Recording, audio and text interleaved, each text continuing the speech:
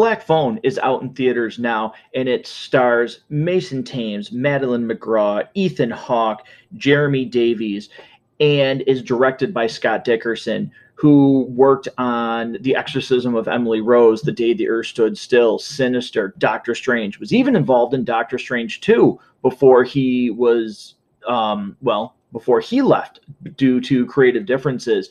And I was really excited for this movie when I first saw the trailer. It looked incredibly creepy, great atmosphere. Ethan Hawke looked like he could, was going to pull off this character extremely well. I had really great vibes from this when I saw the trailer. And I have to say, I was incredibly impressed with this movie and Scott Dickerson's direction. Now, if you're not aware, this movie is based off of a short story that was released in 2004, and it follows Ethan Hawke's character, who is called the Grabber, who is a child kidnapper and serial killer, and his latest kidnappee is played by Mason Thames, known as Finney in this movie. And Finney has a sister, Gwen, who is played by Madeline McGraw. And I am incredibly impressed with these two child actors. I really expect to see them in future projects. And if they don't start to become maybe household names for projects, I'm going to be honestly really surprised. They were absolutely fantastic in this movie and really drive a lot of the story and elements that sometimes in a film like this might not work. And what I mean by that is this is set in a very real, believable idea and things that have happened in real life. Like I said, Ethan Hawke plays a character called the Grabber who kidnaps and kills children. That is a very real scenario. And this movie, even though it does follow that, there is a supernatural element to this movie, particularly around the title of the movie, The Black Phone.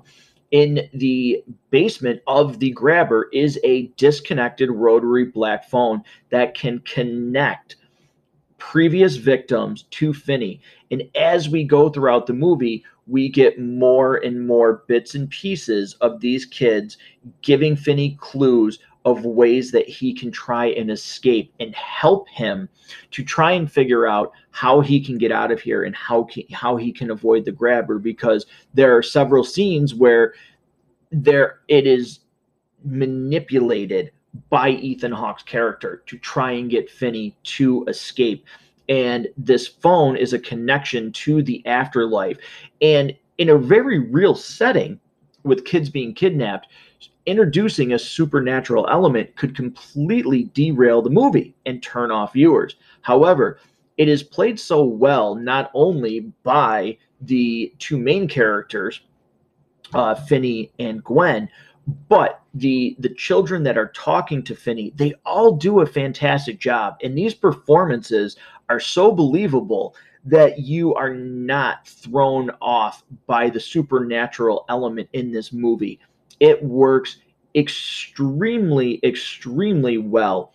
The setting, 1978, a very real time when children were getting kidnapped. There's some very uneasy themes in this movie. Basically, the main theme of this movie can be a very uneasy thing for people to sit there and watch. So if you're taking this from strictly what I would call an entertainment standpoint, as maybe cruel as that sounds, thinking of kids getting abducted as entertainment, but from a movie aspect, this is just done so well to make you feel for these characters and to really have an investment in what happens in this movie. And it's not done through jump scares or gore or really anything over the top. There is a subtlety in the creepiness and the uneasiness of this movie. I think Ethan Hawke is fantastic as the Grabber. You don't get a lot of his backstory, and that is for the best. The fact that he is just in this role when the movie starts, is very well done. You don't need to know why he's doing this. He just does this. You know, sometimes when you want to try and humanize a character and find out what's going on, it doesn't work. The movie does not waste time with that. He is just creepy. Speaking of creepy, one thing that I really love about this movie, and I think is going to be something that is a huge hit going forward, is the mask that he uses throughout the film. There are three different phases of this mask, and I think during Halloween time, this is going to be a huge seller at like Spirit Halloween, Amazon, things like that. I would be absolutely shocked if this mask is not one of the best sellers during Halloween time this year, because it is incredibly creepy.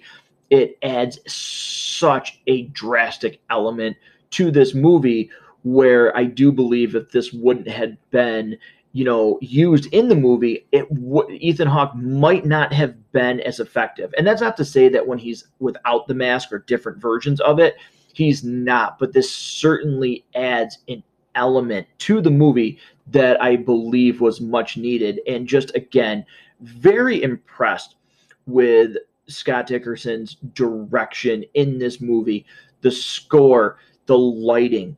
This is an incredibly well shot movie from every single aspect of cinematography that a film fan could want. Mood, again, lighting, everything there works on such a high level. Not only that, you get sub characters who play a very important role and who do an amazing job. The Grabber has a brother in this movie who is not aware of what his brother was doing and tries to help. That's a really great part of this movie. There are just so many elements, of this movie that it's not truly even a horror movie. You could classify it as that, but this is more of a psychological thriller movie, again, that does not rely on gore and jump scares and being over the top. It tests the viewer to sit there and to stomach the main theme of this movie and to get through it, and takes you on this journey with Finney and with Gwen and with the police, who are trying desperately to find this latest victim of kidnapping. They all do a fantastic job in this movie. I cannot recommend this enough. Now, in order to rate this movie, what I've done is I've actually gone to what I call popcorn time. Now, with popcorn time, it's going to be based out of 1 through 5 buckets of popcorn on how I rate this. And I give The Black Phone a 5 on the popcorn time scale. It is absolutely, to me, peak horror, thriller, psychological. It does everything that you could want. It will be releasing on Peacock within 45 days of its theatrical release, so you do have the opportunity not too far from now to actually be able to watch this in the comfort of your own home. If you do not want to wait, I absolutely recommend getting out to the theater, or you can purchase this movie on demand. You can go to Google Play, you can go to Vudu, those other sites, and you can actually purchase this movie to watch it in the comfort of your own home if you do not want to wait for Peacock or you don't subscribe to it. It is definitely worth your money to go out, catch this, and enjoy what I think is really one of the best horror movies of this year. That's going to do it for this review, everybody. Thank you for joining me today, with this movie. And if you like this, you can click the subscribe button, and let's have fun and let's go to the movies.